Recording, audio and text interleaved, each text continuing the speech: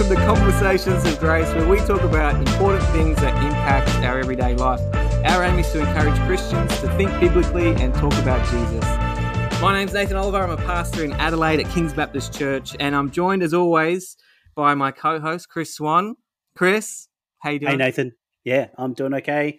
House full of sickness, plague house here at the moment, but I'm the last man standing, and I'm feeling okay. That could be the painkillers I took just recently, or it could be the Lord's great provision for me.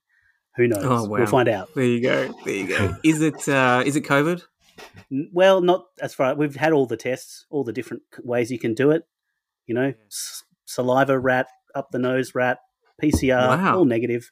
But who knows? Who knows? Maybe someone at church was positive on the weekend, so, you know, there's that. Okay. All right. Well, hopefully you can keep out of that trouble. Anyway, moving on to some other things. It's a really exciting episode today because we're chatting about a question that I think about all the time. The question is, should Christians be nice? And the reason I think about it is because it comes up. I actually think this question comes up a lot, whether it's not usually stated, but it's sort of inferred a lot of the time, right? Sometimes it's said something like, that's not nice, or something like that. And usually in response to me saying something maybe I shouldn't say. Okay. Anyway, we'll see what happens. But even more exciting than that, we're joined by a special guest, Steve McAlpine. So Steve is a pastor, author, blogger. In fact, Steve wrote the Australian Christian Book of the Year last year for his book, Being the Bad Guys. And we are so lucky to have him sharing with us today. Welcome, Steve. Oh, it's great to be with you.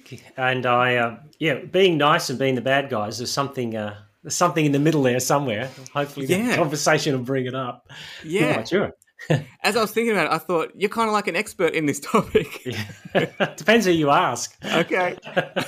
Is that offensive for me to say that? No, not at all. Not at all.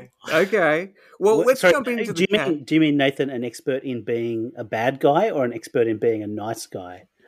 Well, maybe that's the actual question to figure out. Like, what is that line, between the bad guy, the nice guy? I don't know. Are you saying so bad and not nice aren't the same thing? I don't know. What do we mean by nice is my question, I guess, as we kick off. Okay.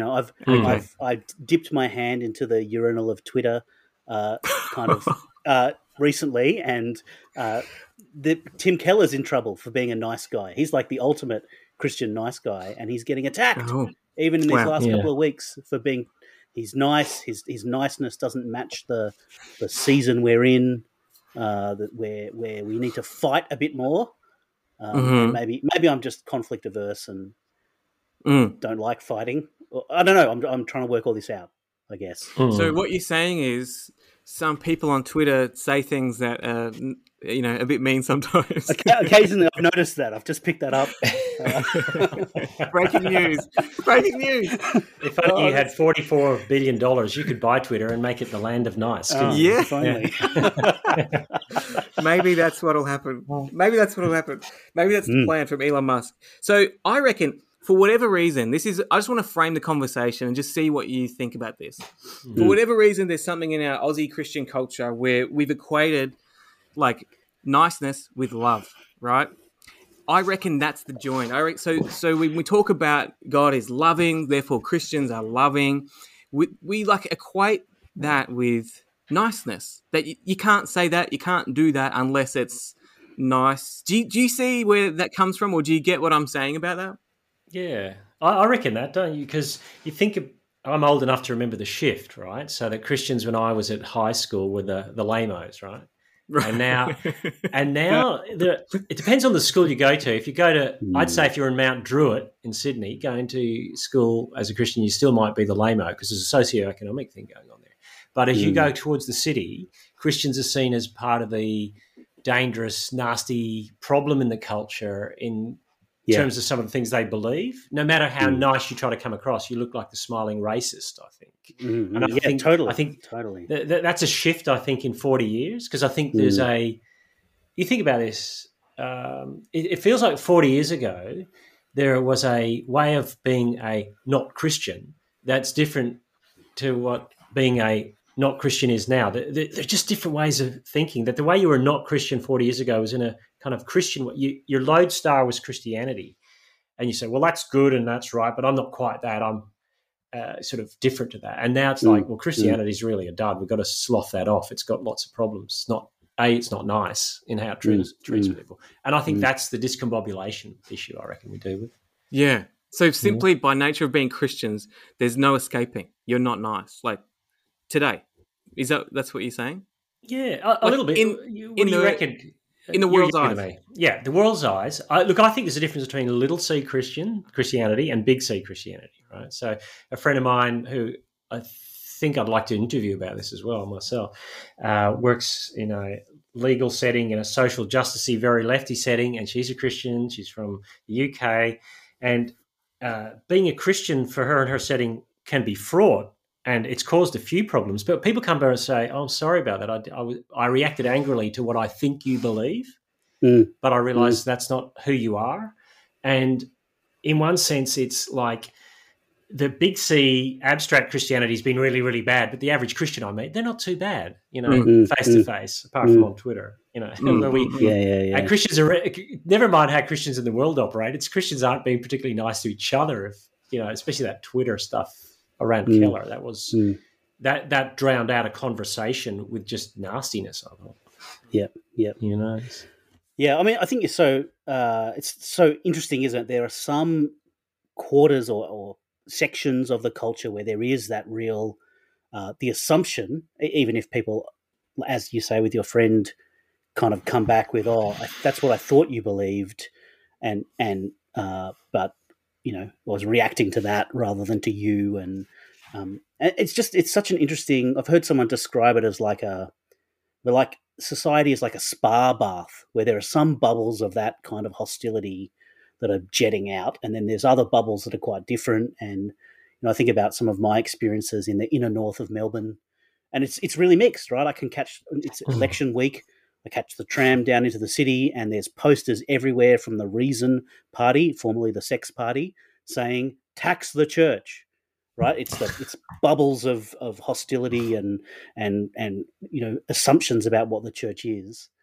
And then there's other quarters, even within the same context, where people are really either just curious or open or don't have any kind of background. And like I remember conversations with people who sort of discovered that my wife and I were Christians when she was studying at Melbourne University, and other postgrads, and they were just like, oh, and it wasn't like okay, here we go, you're a hater, and it was questions and what does that mean, and what do you believe about this, and what do you think about that, and they just didn't have a lot of background even, and it's kind of just an interesting mix. Even one thing, my wife's in a group of kind of feminist mums.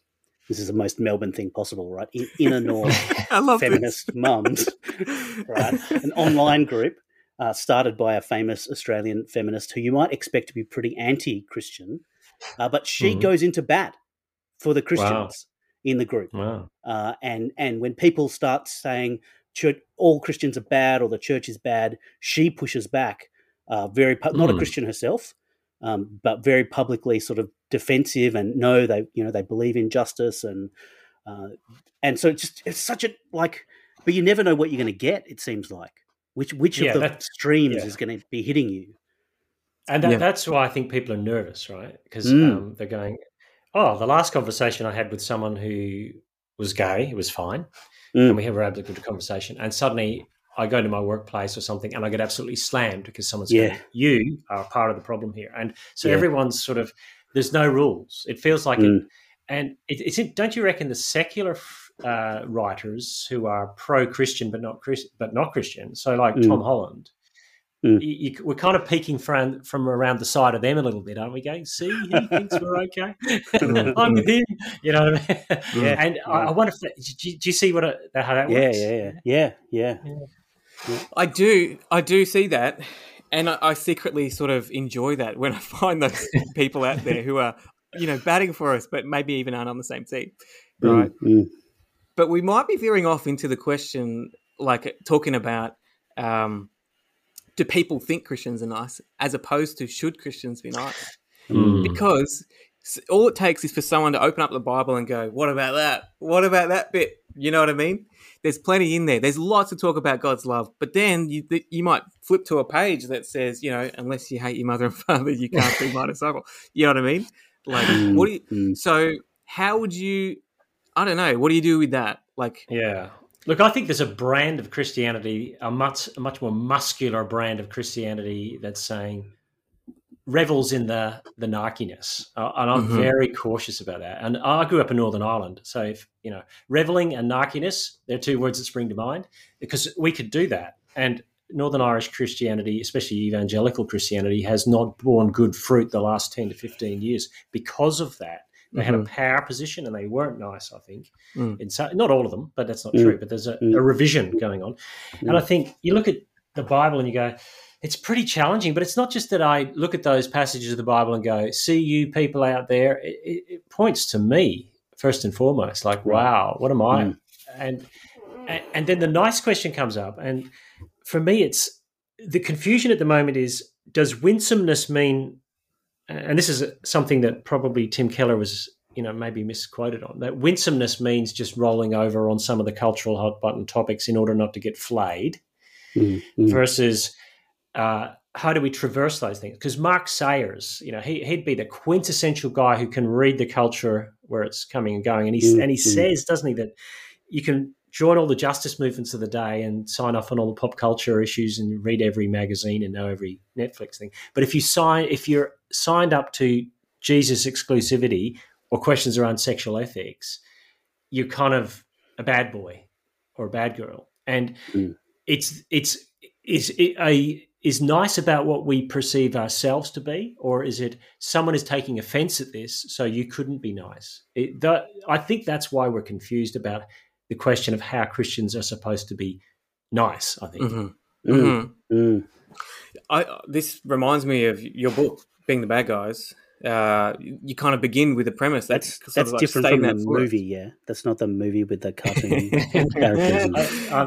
I'm going to sue.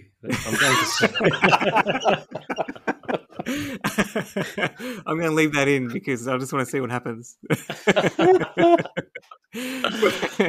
So, but in your book, you sort of begin with that premise, and it's almost like helping Christians just get that, just sort of, okay, we live in a world where we are the bad guys, right?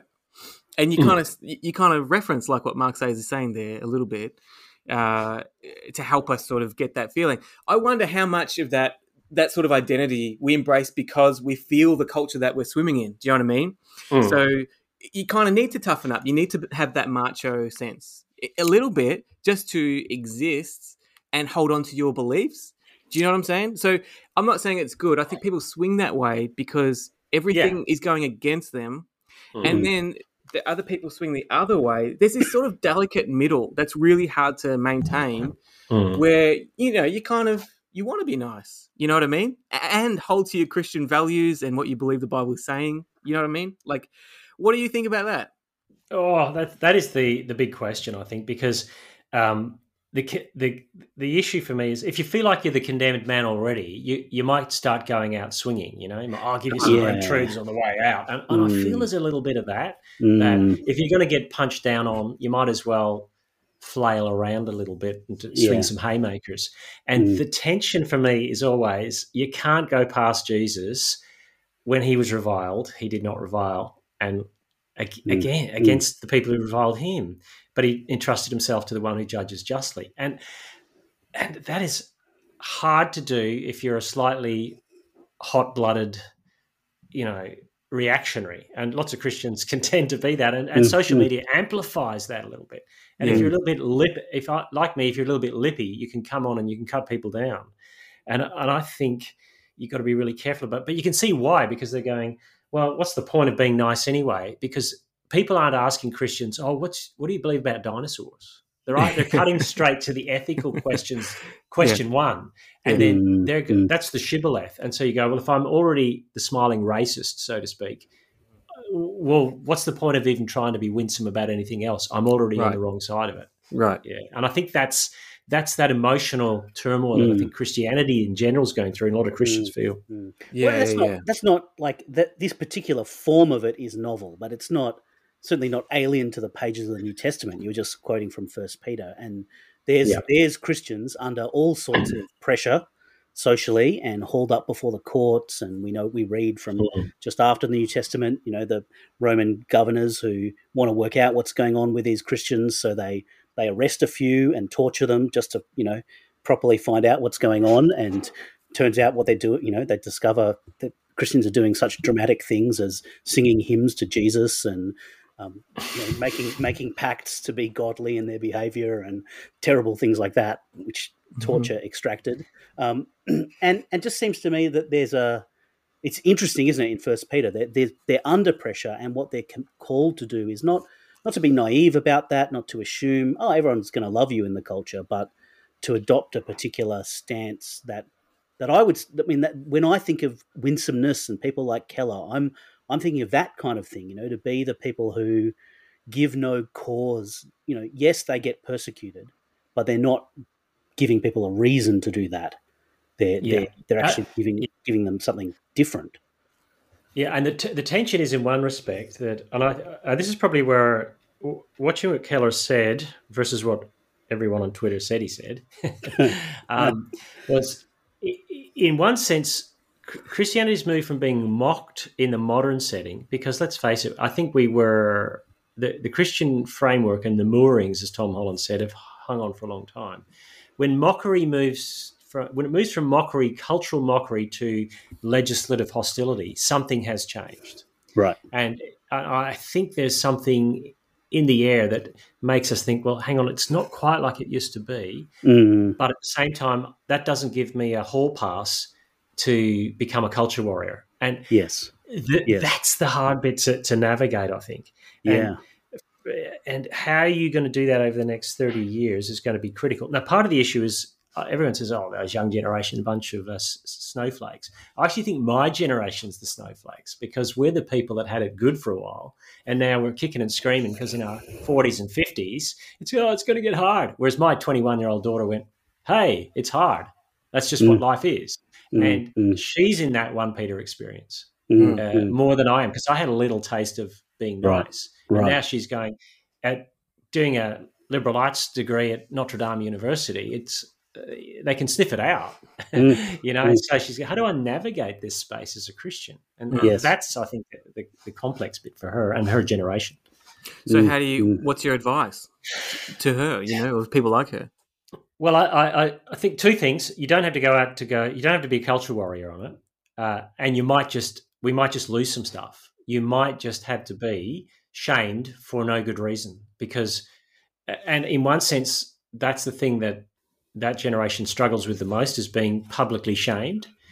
And for a young Christian person to say, look, this is what we hold to, but if you had time for me to unpack why my vision of human flourishing is the way it is, we could talk about it, but this is a 20-second soundbite age. And so you're not being given that time. But in one sense, I've said to her, look, surprise, she loves reading Virginia Woolf. She writes great essays on those sorts of things, and her lecturers love her. I want them to be, how could you be a Christian? You've got this perspective on feminism from the 1920s that I kind of agree with.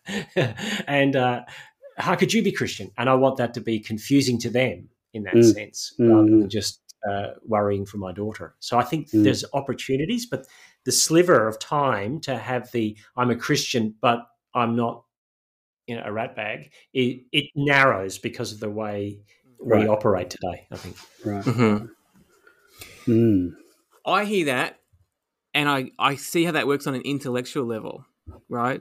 What about on a heart level? Like, what about, not that the heart and our intellect are separate necessarily, but you know what I'm saying? Like, what about for the person who's like, what's the ad campaign for being a Christian today in that sort of world? You know what I mean? Like Christianity, it doesn't suck. Yeah. That's a really good. That would be a great project to put together, to say, what is the ad campaign for Christianity? When it's not just off the boil, but it's when it's on the nose. Yeah, and I think that's the critical issue. And the and Mark says again, we're looking for the killer app to sort it out, and it's not going to be a short-term solution, I think. And the stuff I'm writing at the moment is saying somehow, somewhere along the line, the bodies of the post-Christian culture will wash up on our shores at the door of the church. And if they're coming in going, hey, aren't you Christians, these types of people? And you go, actually, this is what forgiveness looks like. This is because it's not like anyone's nice at the moment. You get done over and you get absolutely laid. Yes, culturally. Well, does that mean then maybe like we need to be less loud on certain topics? Do we need to be strategic on what we talk about? Do you know what I mean? Yeah. Look, that's interesting. Because okay, so sorry to keep referencing your book. I mean, I don't know if that's bad or not, but I really enjoyed it. So when you said that in Being the Bad Guys, right, that got me, like the whole thing about the anxiety of the generation that's sort of being raised up now. Like they'll wash up on our shores. There's going to be an influx of people who are desperate for answers and hope and solution, who are currently riddled with anxiety and all of that, those kind of things. Like, okay, how do you, like, what's the strategic approach to not be the people who have turned them off already before they even get to hear that good news? You know what I mean? Well, I think there's two strategies going on, isn't there? And I think this is where people maybe misunderstand Keller. Like, I think the idea that the church as the outpost of the kingdom has to be really strong in our heads, right? We have to look and smell and taste differently as a context, and what's in the can better be representative of what it says on the tin, right? This is a place of holiness, but grace and wisdom and love and peace and truth. But there's a public theology that we play as well. So we are part of the public square. So it feels like there's a battle going on at that level. So for me, for example, with alternate ethical communities such as Christian schools, that's where a lot of the nice, nasty narrative has been played out, can secular culture have enough confidence in its pluralism to allow an alternate ethical community that it doesn't agree with on everything to exist, and not just to exist, but to be allowed to flourish? And I think it's in that space where the nasty Christian language is coming up and where it's hard to navigate how to be nice. Does nice mean we just say we believe everything, we allow everything, come in, come one, come all? Yeah. In the grey zone of not church, not world, but in a school which is sort of Christianized, but it's got open enrollment and stuff like that. That's the hard place to do it, I think, because you're being seen as exclusive. Yeah, is it hard because it's such a? I mean, that is that. I like that language, alternate ethical community. Is that what you called it? An alternative? Yeah. Because such an, like, it's not clean cut. It's neither. Well, it's the kind of lines up with kingdom values and the church, and the rest of the culture is basically, living in the shadow of some of this and pretty much aligned, which I think you're right. That was, this is a reason why my parents let me go to Sunday school as a kid, because he'll get some morals. Yeah. But it's not the other side either. It's not a kind of complete disconnect. They're these sort of halfway houses. They get some government funding. They're available for people to kind of enter, and they can satisfy the government on it's ticking the boxes educationally, but it's also then not matching up with perhaps some of the majority or the broader or the vocal minorities' vision for society. It's different because it's matching the Christian thing, and it's not so neat, right? I think about more neat contexts, worse contexts, like you read about in the book of Daniel, right, where God's people are in a context that is the education system is completely owned by and a colonial power that's completely is attempting to re-educate all the citizenry, and just the question of how, and it leads then very, very straightforwardly in that book to believers ending up facing the fire, the literal fire, right, and the lions and all of that, and just what is it that context is just cleaner cut in some ways than this kind of, because we're in this post-Christian context and there's still institutions that, yes, owe their roots to Christianity, universal education, but also the current form is sort of who owns it and who does it have to satisfy, who are its Jesus said some things about having two masters, and maybe we're just seeing that played out. Yeah, that's true. And so it's such an interesting challenge to go, what does it look like to help form, I think about my kids, because they're right in the thick of this and will be in the thick of this. Right. And they don't, we've just embraced Babylon. They go to a state school in the north of Melbourne. You want to, there. Yeah. And so, but helping them, trying to give them the spiritual resources to kind of live and unapologetically in an alternative, to live that alternative community, and our family to be that effectively with any other Christians we can find, and there are a few, but we're not. The whole institution isn't that. We're kind of aliens within a context like that.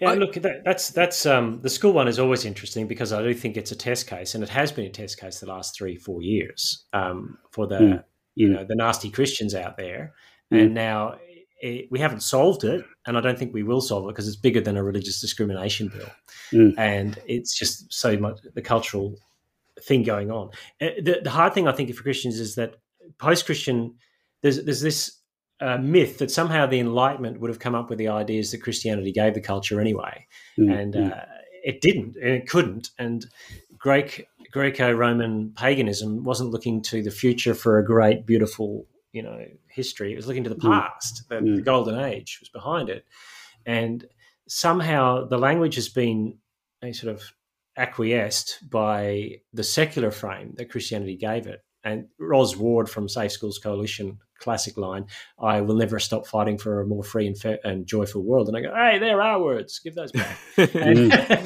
And so it's like we've created the tools for that kind of framework, and they've taken those tools and said, thanks, we'll take it from here because you lot have been nasty. And we're going, oh, they're ours. And it sounds like special pleading. That's the problem, I think. Christians are going, well, I've got to be winsome. So does that mean I don't say anything about anything that matters? Given that half the Christians are going, don't say anything, we just got to be loving. And the other half are saying, in order to be loving, we've got to say something. All right. How do you figure that out? Yeah. Well, can you answer that? How do you figure that out? That's why. Yeah. Why can't it be both? It's like the taco shell ad, isn't it? Yeah. Because, and it is a little bit, because you have to be careful how you speak. You will be answerable for every word that comes out of your mouth, and in one sense, you've got to be gentle with your opponents and correct. I think that's speaking about spiritually in the church. I don't think you have to necessarily, spend all your time thinking about what's going on out there.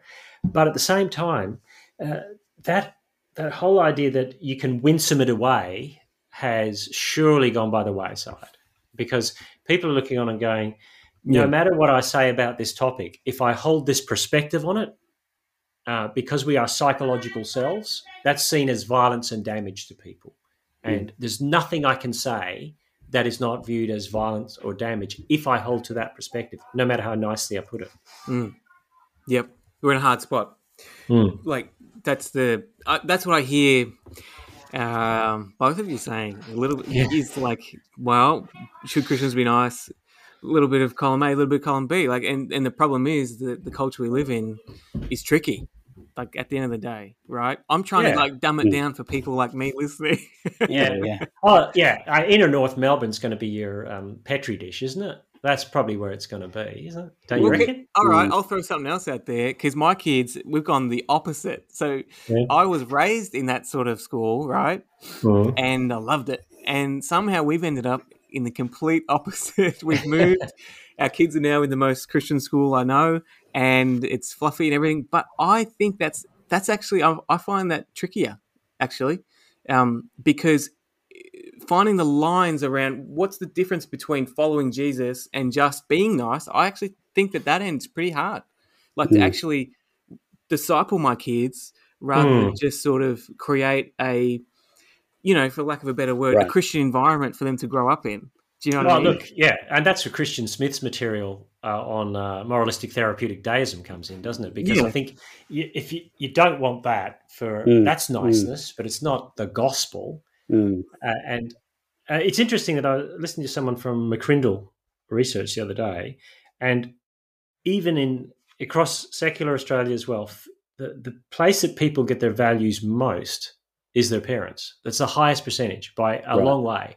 Everyone's saying, the schools are out to get your kids. Well, if the place they get most of their frameworks from is home, they'll tick the school boxes, whatever they need to do for the essay.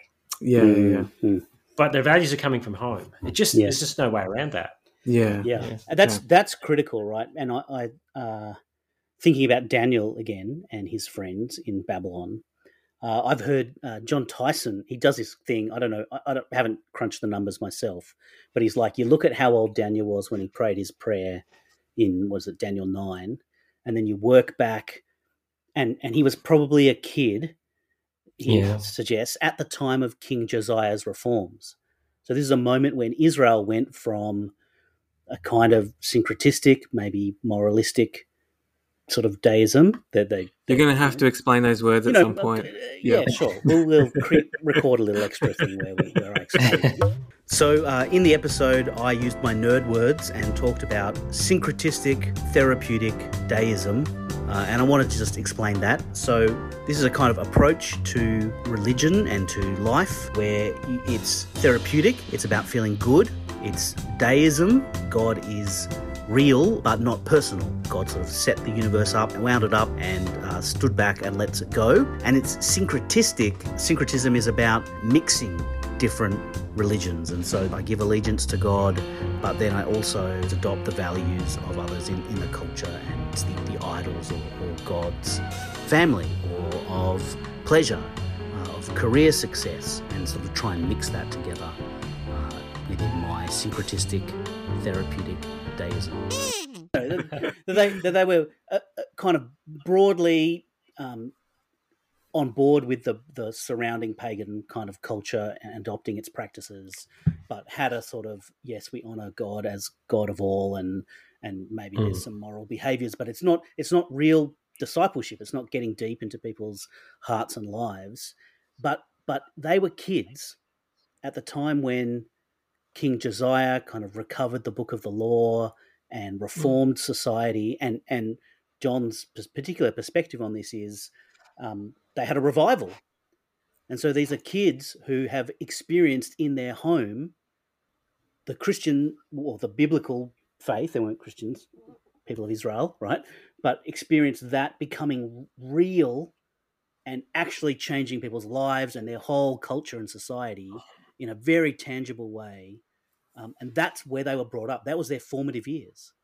Can you imagine carrying that then? I mean, this is into Babylon. Because the question, how is it that these guys, given Babylon, exported, exiled, given different names, put through a different education system, how do they stand up and be different? Well, part of the reason could be to do with their early experiences in their family, with that formative context, and experiencing real faith in a real God who was tangibly present in a way that was kind of freshly discovered by the generation of the parents. Reforms, and that's where the Shema comes in, and you write it on your doorpost, and you talk about your kids on the way. And for me, with my own kids, my daughter works at the church that I planted, and not in the role that I had. That would be apostolic succession of a way that I can't even begin to describe.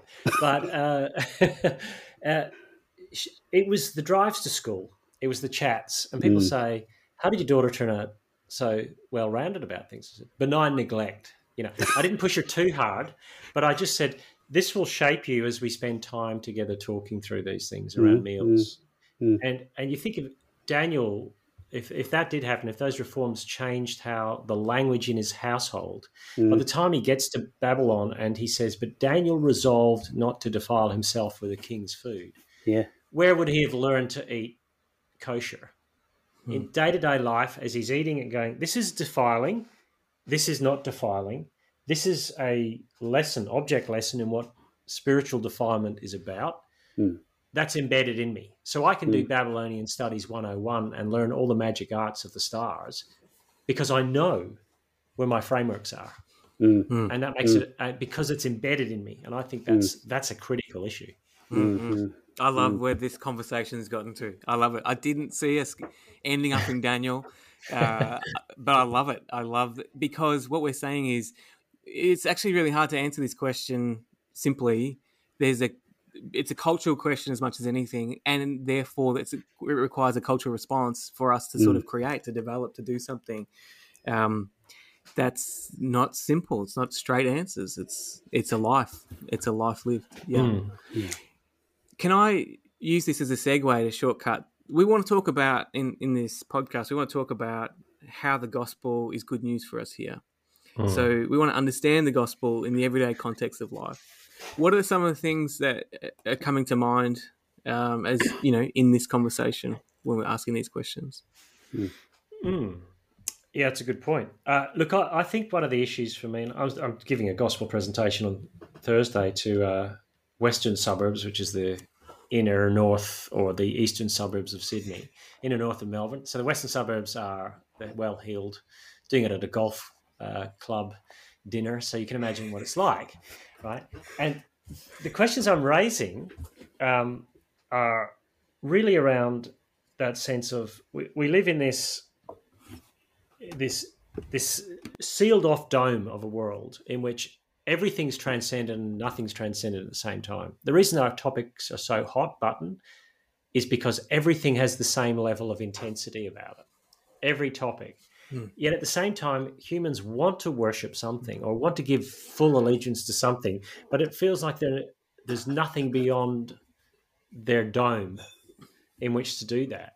And I think that's one of the reasons why topics have become so hot. So I'm trying to show how Jesus breaks through the dome, right, and offers us worship of something that's actually worship is worth going towards, which dials down the heat of the cultural engagement, because politics is God now, because there's no ceiling above it, which is why this election has been so well.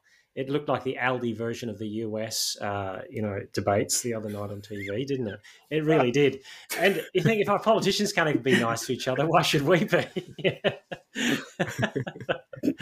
And so I wonder if the gospel's saying the gospel can dial down the heat on this, because in the end, the gospel's saying when it says in Romans, all have sinned and fallen short of the glory of God, it isn't just universalizing every person in the world. It's saying Jew and Gentile.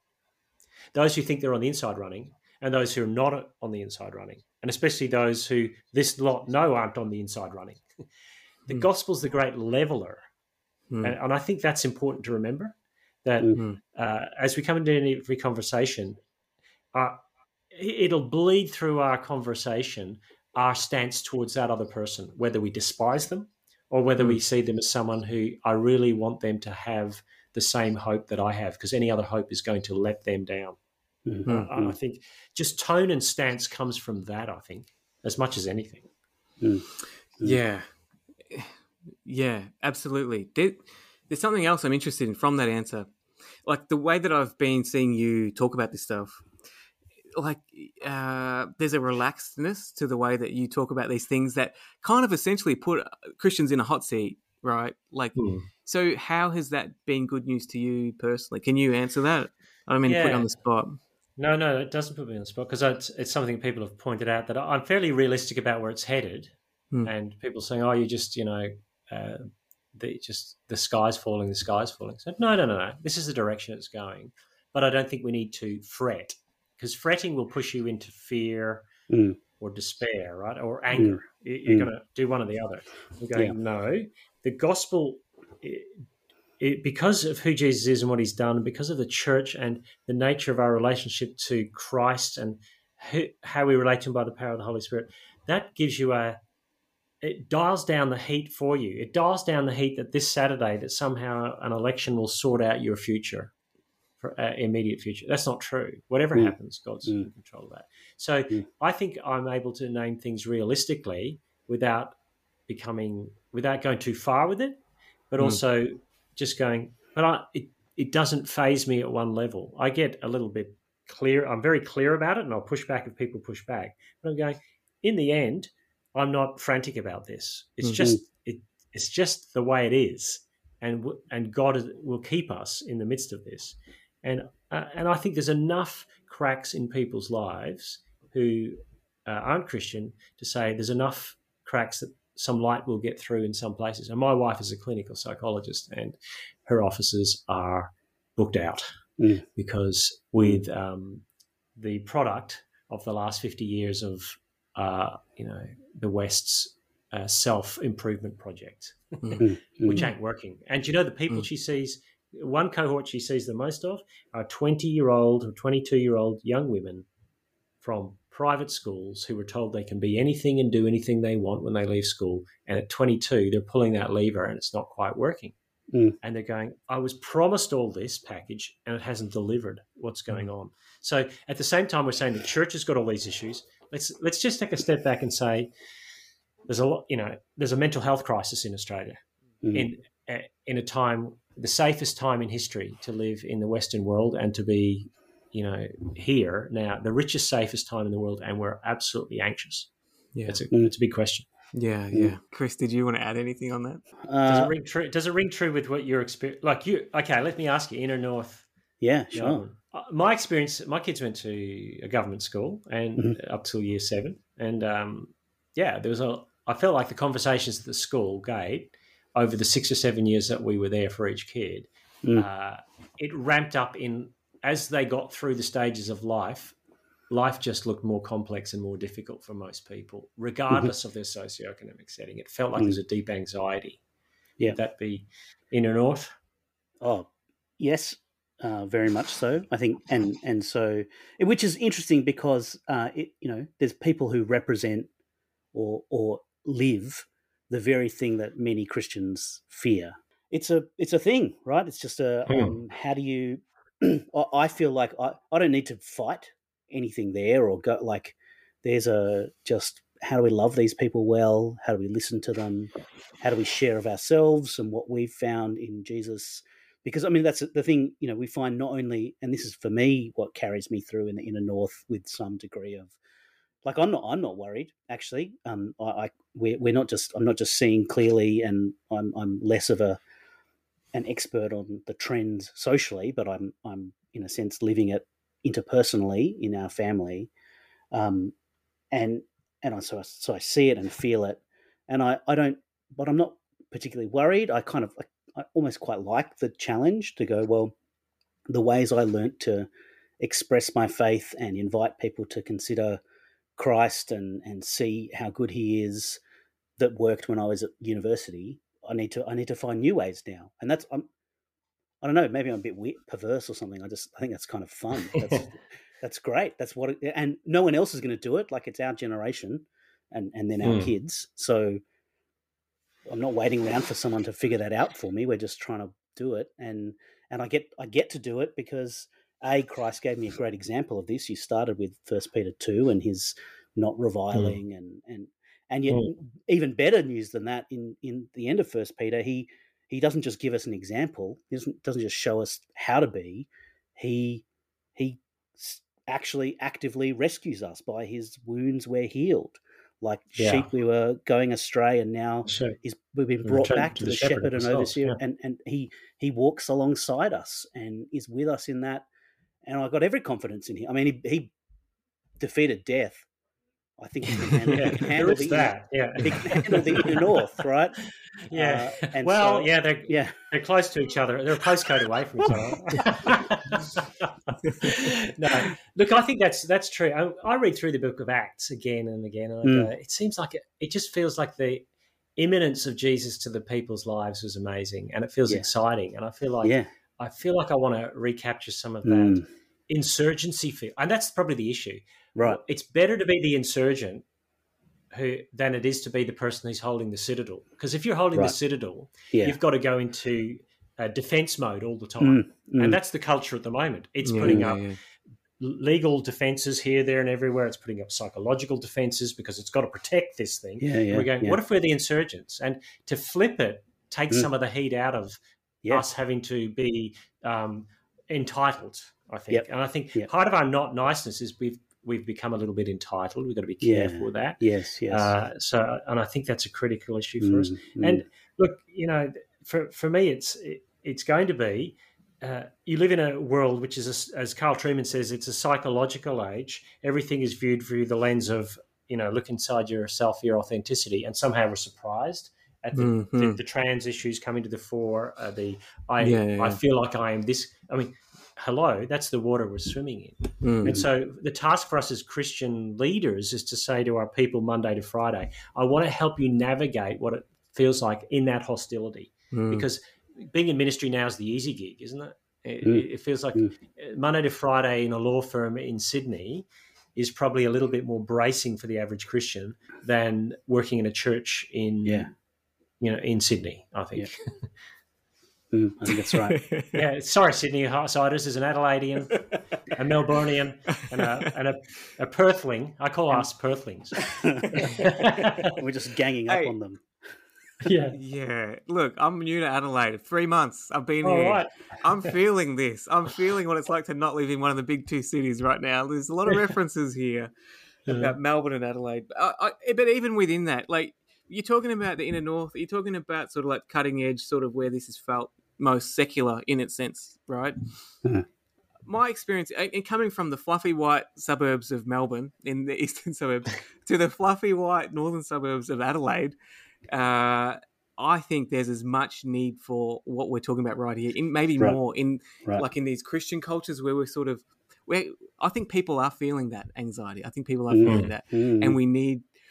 I hear what you're saying, and I go, I'm glad you're saying it, because personally, and this is coming as a pastor, I want to do that for people. I want that, but even for myself, I want to rest in that. That I'm not just speaking from. Here's some thoughts on culture and where we're at, but actually this is who I am. This is who I am. I found my rest in Christ. And like not even death can faze me because like what you're saying, he's died for us. Therefore, what else is there? What else is there?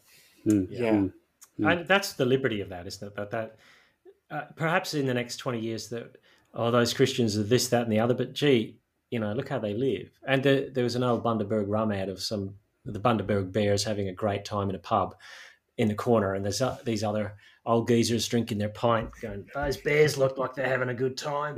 And it's like, you kind of want to be the bears that look like you're having a good time, even if people say, I don't agree with what they say, but there's something, that wouldn't, if they didn't believe all that stuff, it still looks good. And that's, I mean, the challenge of that is, for someone who, a lot of my job is training people to give good answers. Even if you could have the perfect answer that sort of challenges the frame of reference and really cuts through, and people are still you're gonna need that longer term. Wow, they look like they're having a good time. Those weird minority, strange group, but they seem to love each other well and forgive and not be as Yes, they experience all the things we experience, the mental health stuff, and yet they handle it there's something different there. And look, and I think that's, Douglas Murray in his book Madness of Crowds talks about the lack of forgiveness in the culture. That's the one place it's scary. I think, well, if we're the one community left that shows what forgiveness looks like, and perhaps you've got to take a few licks there. We haven't always done that exceptionally well, and so that's one of the issues that I think we have to address. But you do. There's been no golden age of the church in some respects either, really, hasn't there? I mean, read church history. But so you've got to realise that it's always coming back to that same issue. It's just that the presenting culture comes from different perspectives, I think. That goes. Well, I reckon that's a good spot to finish on. We've found our rest in Christ, and now there's a little bit of application there. What does that actually? How do we live that out? That's really good. Really great. What a fantastic chat. I feel like we could keep going. There's so much to talk about here. Thanks so much, Steve, for being part of the chat with us, part of the conversation. It's been great. Just loved having you on. If people want to buy Being the Bad Guys, they can go onto Amazon or local Christian book shop. Is that right? You can, or go and see the movie. No. That's it's by someone else. Oh, that's good. Well, thanks for being here, Chris. Thanks for the chat. It was always a pleasure. You. Really good. Thanks, Nathan and Chris. Been great.